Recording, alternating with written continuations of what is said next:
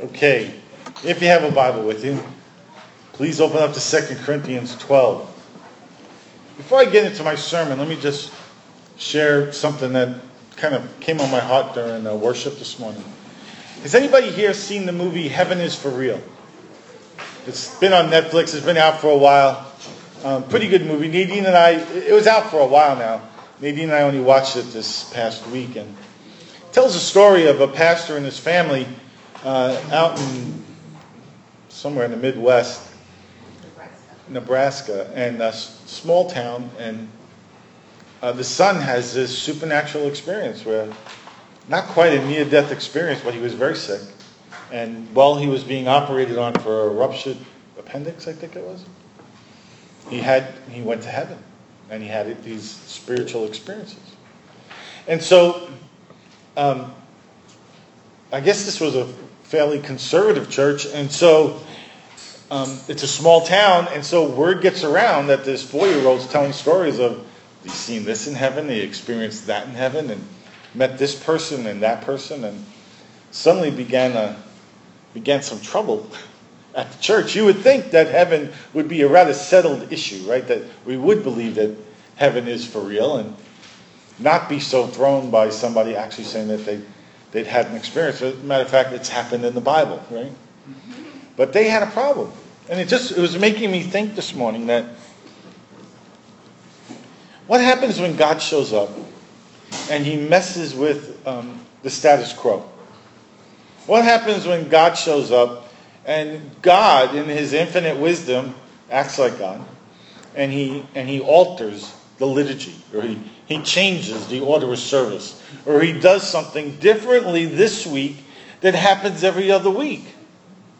Well, what usually happens, and I've been doing this church thing a long time, so what usually happens is people get irritated. God shows up, and he acts like God, and he does God-like things, and we get irritated. And I'm thinking, as a pastor, as a follower of Jesus, I'd really like my heart to be something other than that. I'd like to make space on a Sunday morning that if God wants to change what we do, that he's allowed to do that, and that we'll follow where he leads. And so that's my heart. Now I realize that if we do that, things could get messy. So I got to be okay with messy, right? Sometimes I'm concerned that in too many churches, the Holy Spirit's bound up with duct tape and he's in the back corner somewhere. He's in the building, but don't dare do anything. If you do anything, you'll mess up. How dare you? God will mess up our service. I'd rather him mess up the service than have him be bound up, because I'm concerned that in too many churches that if God didn't show up, it wouldn't make any difference at all. They would just keep doing what they always do because it's better. It's more organized. It's less messy. It's structured. We get people out of the parking lot in time.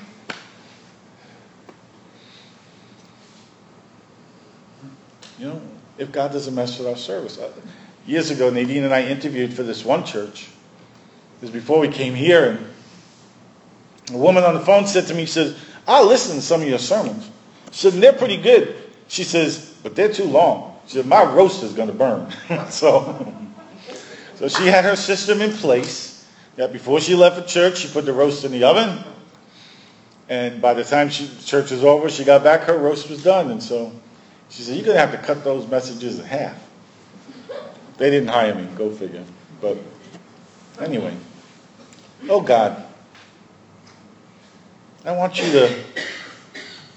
to be at home in your church.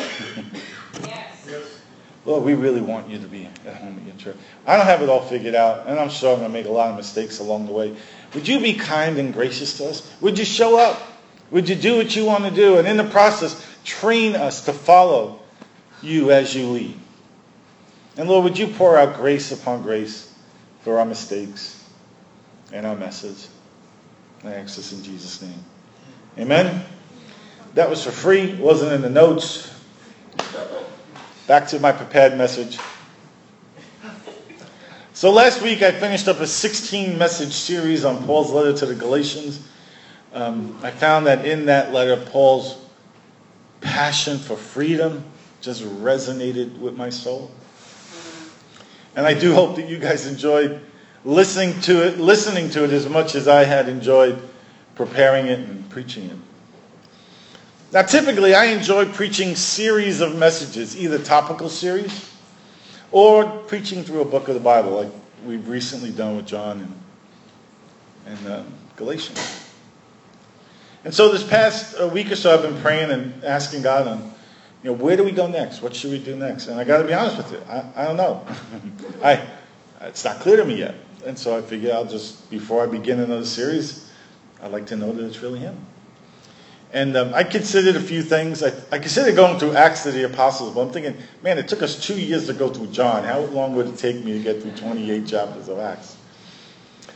So I looked at Colossians, 1st and 2nd Timothy, 1st and 2nd Peter, and considered all of them. And I don't know, at least by this week, nothing really settled on my heart. And so I took that to mean just wait.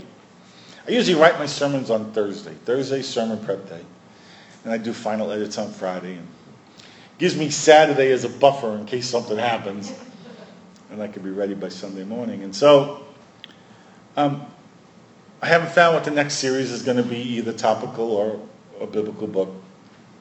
And so what I thought I'd do today is share with you something else that's been on my heart, what I refer to as my one-of messages, a standalone one of message. And so the title of today's message is The Powerless Place. And so if you would, follow along as we open up with Scripture, 2 Corinthians 12, verses 1 to 10. This is Paul. He says, I must go on boasting, though there is nothing to be gained. I'll go on to visions and revelations from the Lord. I know a man in Christ who 14 years ago was caught up to the third heaven. Whether it was in the body or out of the body, I do not know. God knows. And I know that this man, whether in the body or apart from the body, I do not know, but God knows, was caught up to paradise. He heard inexpressible things that man is not permitted to tell. I will boast about a man like that. I will not boast about myself, except about my weaknesses. Even if I should choose to boast, I would not be a fool, because I would be speaking the truth. But I refrain, so no one will think more of me than is warranted by what I say or do. Verse 7. To keep me from becoming conceited, because of these surpassing great revelations, there was given to me a thorn in my flesh, a messenger of Satan to torment me. 3 times I pleaded with the Lord to take it away from me. But He said to me, my grace is sufficient for you, for my power is made perfect in weakness. Therefore I will boast all the more gladly about my weaknesses, so that Christ's power may rest on me. That is why, for Christ's sake, I delight in my weaknesses, in insults, in hardships, in persecutions, in difficulties. For when I am weak, then I am strong. So Lord, use me this morning to speak your word to your people in a way that's life-giving. Lord, I pray that good seed would land on good soil and bear abundant fruit. Lord, make us more like Jesus. Amen? Such a great portion of Scripture, isn't it? I really want to focus this morning on the part where God spoke to Paul and said, my grace is sufficient for you, for my power is made perfect in weakness. I heard John Paul Jackson say that the height of the mountain is directly proportional to the depth of the valley. That the height of the mountain is directly proportional to the depth of the valley. Now, St. Paul knew the heights of supernatural experiences in the power of the Holy Spirit, and he knew the depths of a thorn in the flesh, a messenger of Satan, to torment him. As a result, God instructed Paul that divine power is made perfect in weakness. Now, I'll get back to that in a second. Let me tell you a story. I call this my cheeks story. It took place a few years back. Sometimes I get tired of shaving. How about you guys? Anybody ever get tired of shaving? I get tired. Almost every man, right? Now, and with a shaved head, it's a little fuzzy this morning, but with a shaved head, I get a little bit more real estate to shave than most guys. And so every once in a while, it's like, I just don't want to do it. I can't really put a finger on why, but I just get tired of shaving. And, I mean, you get it, guys, right? And you ladies, too. I mean, at least we're not shaving our legs, right? I mean, you guys got a lot more territory to cover. So some of you may notice, I've been here for a while now, you may notice from time to time, I get a little scruffy looking. And that's usually about the time I'm about done with shaving. And so every once in a while, it's rare, but I seriously consider, maybe I'll just let my hair grow out again. What would I look like if I had a full head of hair? I mean, I've been bald for so long, I just wonder. I said, what might I look like? And as well as a full beard. I kind of like the beard. Somebody not to be mentioned. Not a big fan of the beard. So, back when this story took place, I was about 10 days into my hairy experiment when the notes started showing up. It was early Tuesday morning in April, about approximately 7:30 in the morning, and I find this Post-it note on my side of the mirror. And this is what it said. Tom, please shave me. Love, your cheeks. I assumed that my cheeks, as amazing as they are, probably had some assistance when it came to the note writing department. I'm just saying. But I left the note there, decided not to pay any attention to it, and went about my day.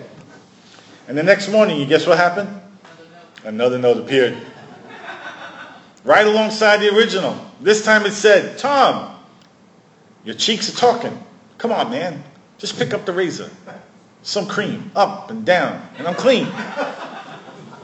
I'll feel so much better. I won't leave any more notes.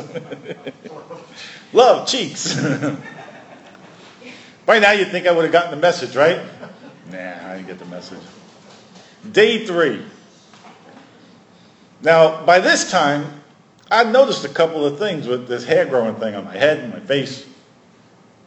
First off, I realized that there are areas on top of my head where hair no longer grows at all, right? I thought like it was just because it was shaved, but now that hair's coming in, it's like, I'm sitting in a chair in the living room. My daughter comes behind me.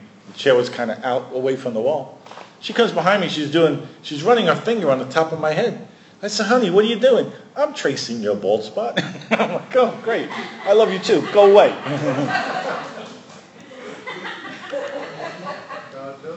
The other thing I noticed on day 3 is that my beard was coming in, all right, but it wasn't even gray anymore. It was just white. It was just pure white coming in.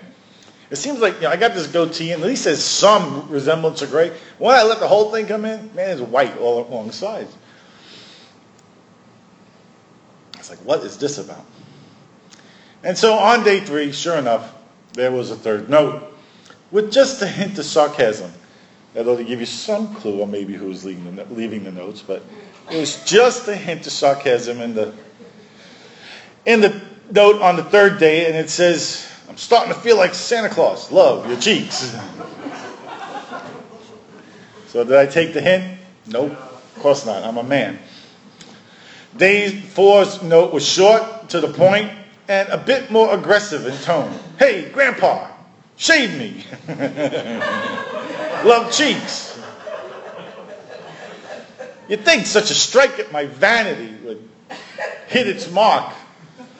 But no, instead I smiled, scratched my itchy face, and just went about my day. Day 5.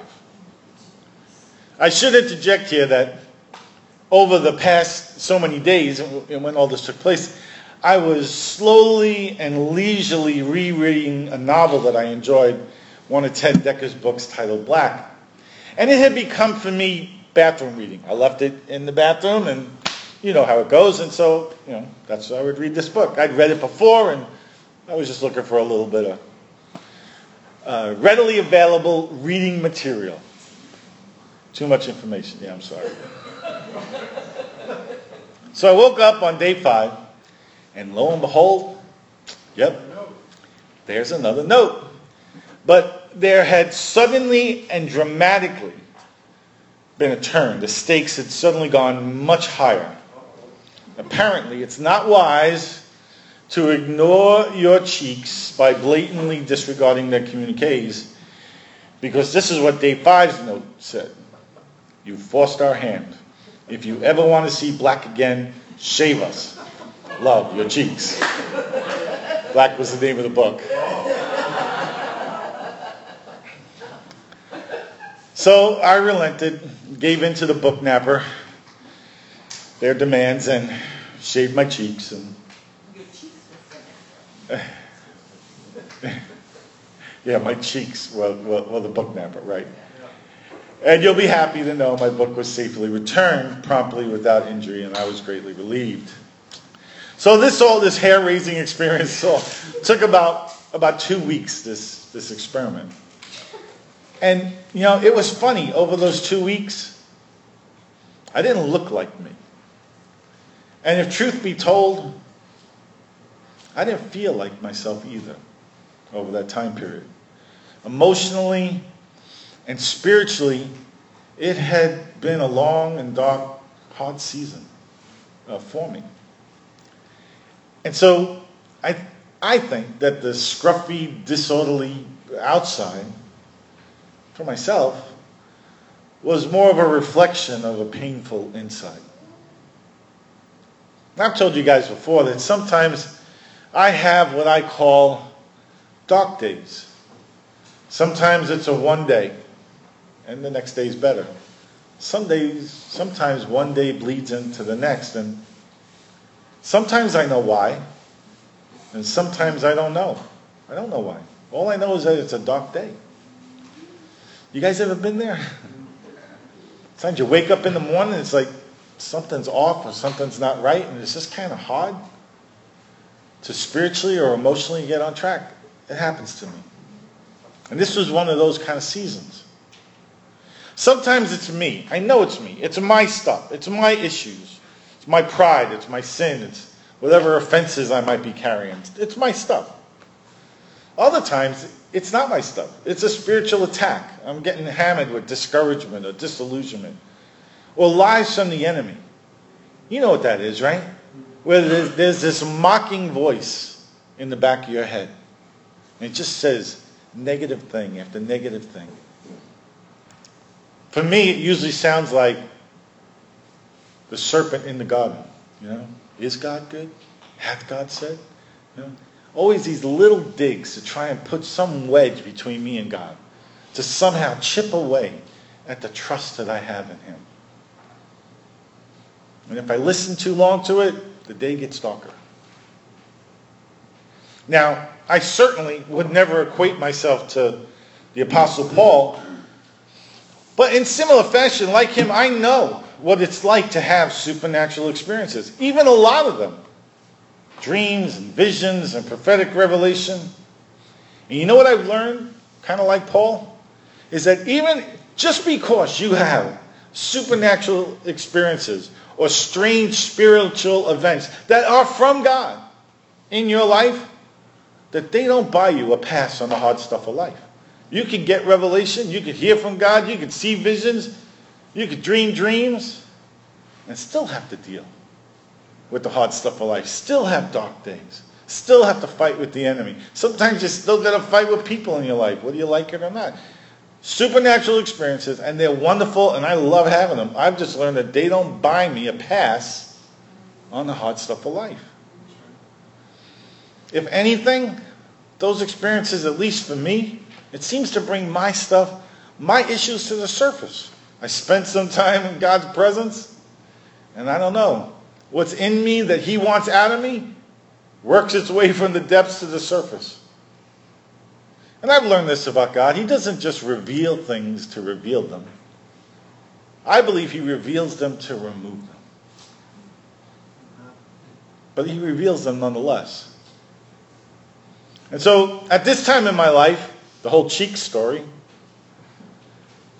Just weeks earlier, I had finished the first of what would become annual 40-day periods where God would give me spiritual experiences, would give me supernatural experiences in the power of the Holy Spirit for a 40-day period. He would give me visions, 40 visions in 40 days. And this was the first time it happened, and then annually at that same period every year. I think for the next 6 or 7 years, he'd give me visions like that. And so I experienced firsthand what John Paul said, that the depth of my valley had been directly proportional to the height of my mountain. I've been to you know what? You have 40 visions in 40 days. I'm out. I was in a good place with God. I was meeting with him every day. I was having experiences with him every day. We were about as intimate as we'd ever been. He had before it started, he said, I'll give you 40 visions in 40 days. And then he did. It shocked me, rocked my world. I'd never experienced anything like it before. And it was so wonderful. It was so awesome. It was so intense that when it was over, I missed him. There was this void. It was an emptiness. And so after my mountain experience, there was a valley. How about you? You ever been there? I'd been to the mountain for 40 days, and now I was in the valley. And it felt like I was being squeezed, pressed in on all sides. And I've learned that getting squeezed on the outside is a good way of revealing what's on the inside.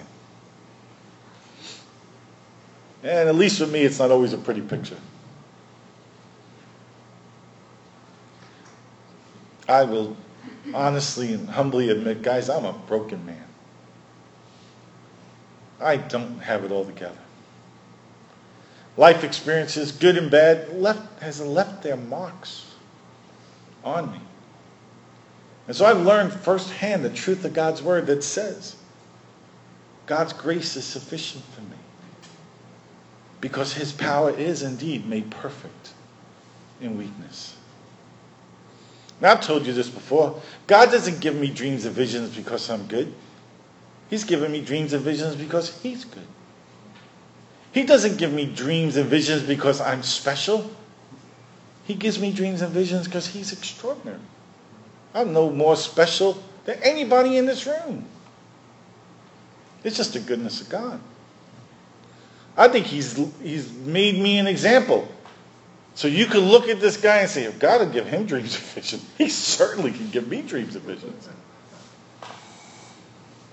You know, years ago, when I first was considering entering the ministry, the Lord spoke to me. It wasn't an audible voice. It was one of those still small voices. But it sounded just like him. It was clear. And it was one of the things he said to me that has stayed with me my whole life. And this is what he said. He said, Tom, I've chose you not because of your strengths, but because of your weaknesses. Oh. So like Paul, I got nothing to boast about. And I'm more convinced of the truth of those words every day. He's chosen me not because of my strengths, but because of my weaknesses. Let me encourage you, listen to what Paul writes in his first letter to the Corinthians. He says, brothers, think of what you were when you were called. Not many of you were wise by human standards. Not many were influential. Not many were of noble birth. But God chose the foolish things of the world to shame the wise. God chose the weak things of the world to shame the strong. He chose the lowly things of the world and the despised things and the things that are not to nullify the things that are, so that no one may boast before him. 1 Corinthians chapter 1. So take note of what God chooses. He chooses the foolish of this world, and the weak things of this world, and the lowly things of this world, the despised things of this world. You ever been despised? And the things that are not. In other words, the powerless. He chooses the powerless. That was Paul. And that was me. I got saved at 16 years old. Leading up to that point in my life, I was all these things. The foolish, the weak, the lowly, the despised. Might be hard to believe, but I was skinny back then. And I had this giant mole on the end of my nose. Years later I got it removed, but giant mole on the end of my nose. I wore glasses, and my last name was Zawacki. Right? Kids didn't need any more ammunition, right?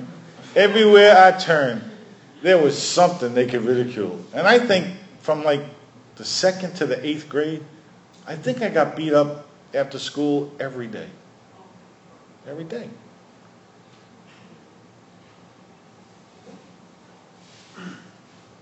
To despise things.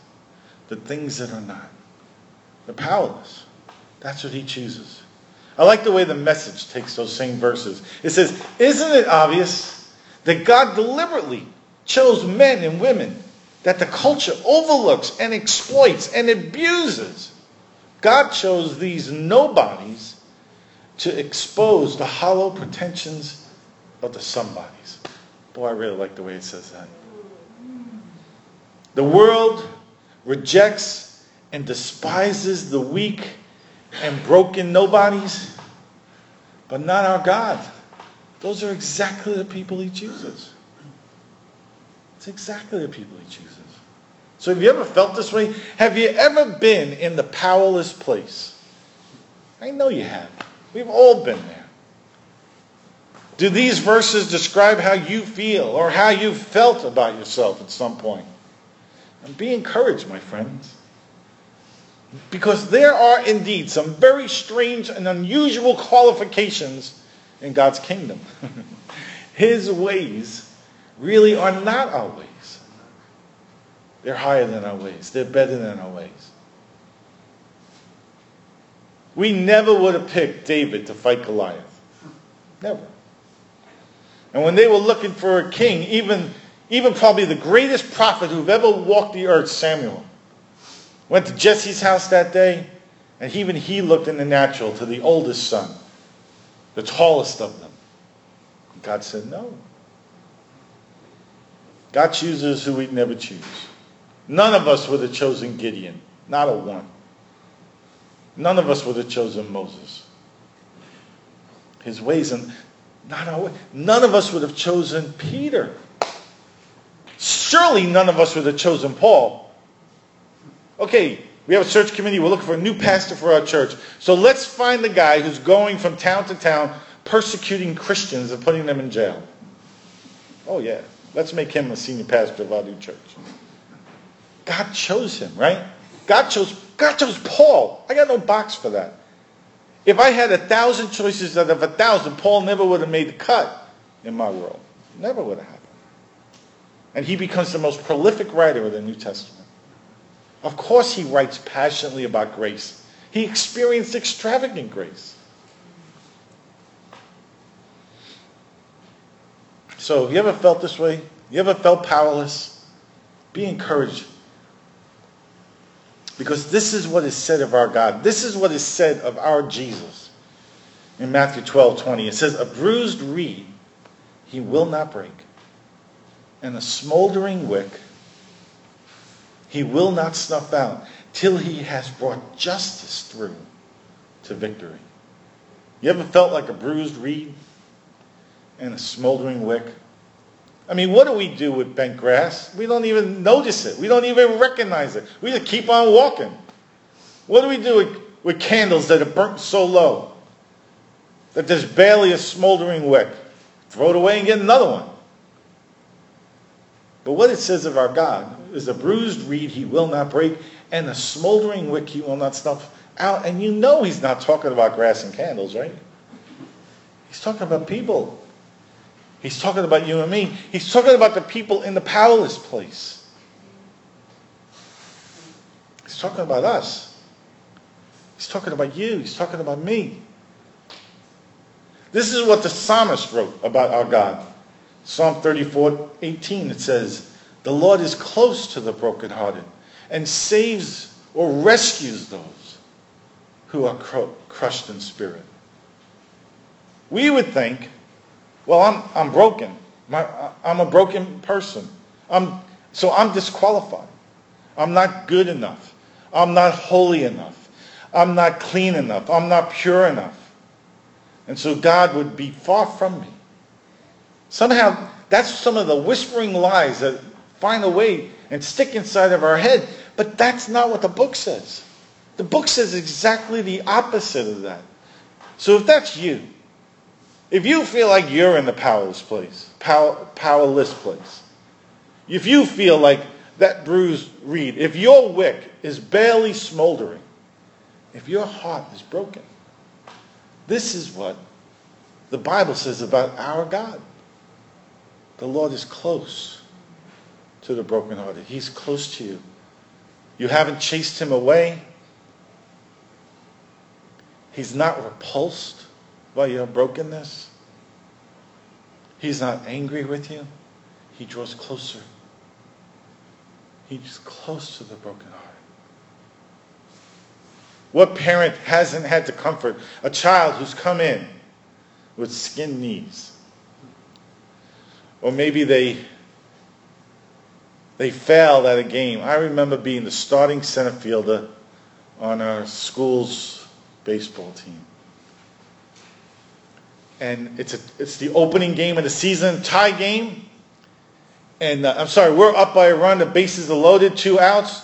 Fly ball comes to me. Look, I was a good outfielder. I was fast, but I was nervous. And if I catch the ball, the game's over. If I miss the ball, we lose the game. And the ball hit off the top of my glove. And the other runs came in. I wanted to die. I didn't want to go back to the dugout. I wanted to just keep running in the opposite direction. But I had to go back in. We went there by bus. There was no way for me to get home. And the coach was just a wonderful picture of God. He brought us all together. He put his arm around me. And he says, we win as a team, we lose as a team. That was a critical moment in my life. Might not sound like a big deal now as an adult, but it was crushing to me then. And we need father figures. We need parents who'll do that right thing. And that's our God. We sing a song, good, good father. He really is a good, good father. And so when we fail, when we're wounded, or when we're broken, he doesn't throw us out of the house. He draws us in close. He wraps his arm around us. He loves us. Let me tell you the truth today. God is not repulsed by your brokenness. He's not repulsed by you if you find yourself in a powerless place. That's a lie from the enemy. Unequivocally, the Bible says the Lord is close to the brokenhearted. And he saves those who are crushed in spirit. Have you ever felt crushed? He rescues those who are crushed. He's really that good. We would assume just the opposite, but that's not the God we serve. And Jesus told us as much when he began his ministry. I think of these verses as Jesus' mission statement. He begins his ministry, he goes into the temple, they hand him the scroll, and the verses that he reads, he announces that they're fulfilled in their hearing. And this is what he read. In Luke chapter 4, Jesus says, the Spirit of the Lord is on me because he has anointed me to preach the gospel to the poor. He has sent me to heal the brokenhearted, to proclaim liberty to the captives and recovery of sight to the blind, and to set at liberty those who are oppressed, to proclaim the acceptable year of the Lord. God's ways really are not our ways. This is not what the world does, but this is what our God does. So are you poor? Well, he has good news for you. He has good, encouraging, hope-filled, life-giving news for you. Are you heartbroken? Well, he's come to heal it. Are you blind? Are there things you cannot see? He's come to open your eyes so you can see and understand clearly. Do you feel oppressed?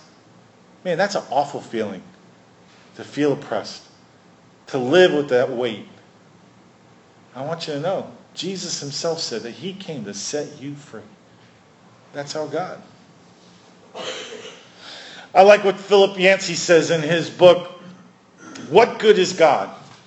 The subtitle is In Search of a Faith That Matters, and this is what he writes. He says, I have come to know a God who has a soft spot for rebels, who recruits people like the adulterer David, the whiner Jeremiah, the traitor Peter, and the human rights abuser Saul of Tarsus. I have come to know a God whose Son made prodigals the heroes of his stories and the trophies of his ministry. Man, isn't that true? Isn't that powerful? What if we could see ourselves that way? Especially when we're in the powerless place. That we're God's hero. We're his trophy. What if we could love ourselves that way? Especially when we're weak. What if we could love others that way? Is there somebody in your world who's weak, who's broken? Maybe they're stumbling as they walk. Maybe they need a crutch or two. What if we didn't despise them like God doesn't despise them? What if we treated them like heroes and trophies like God does? What if we love them even when they don't feel lovable? What if we draw close even when they push away and push away and push away and push away? Then we get to be God's agent. We get to be God's person in their story. We get to be Jesus with skin on and love them even when they don't believe they deserve to be loved. I can give my life for that. Maybe we can love each other that way. I've learned 4 practical lessons as I've gone through these seasons. And I've gone through them a few times in my life. I'm sure you have too. But here's a couple of practical things I've learned. And I'm about to close. Enjoy the mountaintops when they come. There are those mountaintop experiences. Hey, when they come, man, dance on top of the mountain, right? Play the music loud. Enjoy every last minute of it. And don't take it for granted. At the same time, don't be surprised about the valleys. Nadine and I have learned this lesson together. We've learned to enjoy the good days, endure the bad days, and just keep going forward. There'll still be good days, and there'll be bad days. Just don't quit. And be encouraged. If you're in a valley right now, there has to be a mountain. It's the way God designed it. Anywhere that there's a mountain on this planet, there's a valley on either side of it. That's how it works. So if you find yourself in a valley today, if you're in the spiritual valley, be encouraged. There is a mountain, and it's not that far away. Look up, and you'll probably see it. Second thing I've learned is that when I'm in the valley, this is what I've learned. I've learned this the hard way, okay? When I'm in the valley, I need to shut up. I do. I need to keep my mouth shut. When I'm in that dark place, not a whole lot of good stuff comes out of my mouth. Sometimes the best thing, the smartest thing I can do is just shut up. The Bible says that even a fool seems wise when his mouth is shut, right? So when I'm cranky, I shut up. If I'm feeling critical, I shut up. If I'm offended, I shut up. If I'm discouraged, disillusioned, frustrated, angry, prideful, arrogant, self-righteous, I shut up. It goes better for me if I shut up. When I don't look like me, when I'm not feeling like me, it's best for me to shut up. Why? Because there's power in my words. There is power in my words. If I believe that there's truth and there's anointing on prophetic gifting, and it's one of the gifts I walk in, it's not like I have an on and off switch. There's power in my words. And once they've exploded, I can't unexplode them. I think this is especially true for me as a father. It's true for me as a husband. It's true for me as a pastor. So I find myself in those dark days, in that powerless place. Sometimes the smartest thing I can do is just keep my mouth shut. Now, I'm talking about whining, complaining, verbally vomiting all over everybody around me. Shut up, don't do that, right? I'm not talking about when you're in the dark, powerless place. It's good to meet with your pastor. It's good to visit with your counselor. It's good to talk to your best friend. We all need safe people that we can be brutally honest with when we're in the powerless place. So I'm not talking about that. Sometimes you gotta have your person. You gotta have that person that you can talk to. It's absolutely essential. So I'm not saying don't talk to them. You get what I'm saying, right? I can get off this point. And every once in a while, if you do this, I'll know you got the point, and I'll just keep going on. You see the difference. Sometimes we need people who it's safe to just vent with. And we know that they're not going to judge us for it, and they'll let us get it out of our system, and we can go on. Third thing I've learned is my circumstances do not define me. My circumstances do not define me. I am not defined by my circumstances. I am not who I appear to be on my best day, and I am not who I appear to be on my worst day. I like the mountaintops, not a big fan of the valleys, but neither one of those experiences define who I am. God defines me. He has called me by name, and I'm His. Who I am is what He says about me. And I got to tell you what, it's always better and kinder than the words that would come out of my own heart. So your circumstances do not define you. It's just your circumstances. And circumstances change. Lamentations tells us that God's mercies are new every morning. Every morning. You know what that means to me?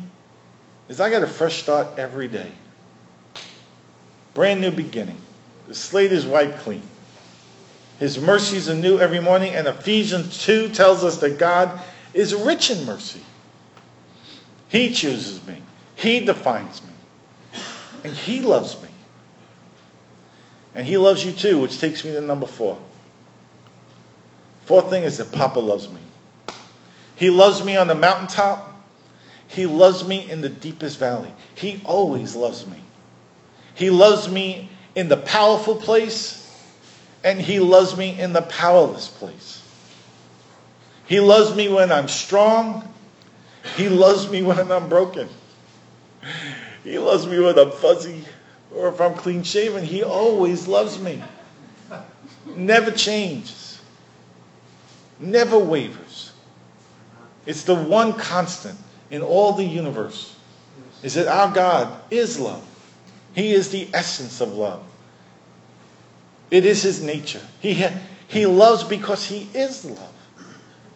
And that never changes. His love for me has never been dependent upon my behavior or my performance. Hallelujah.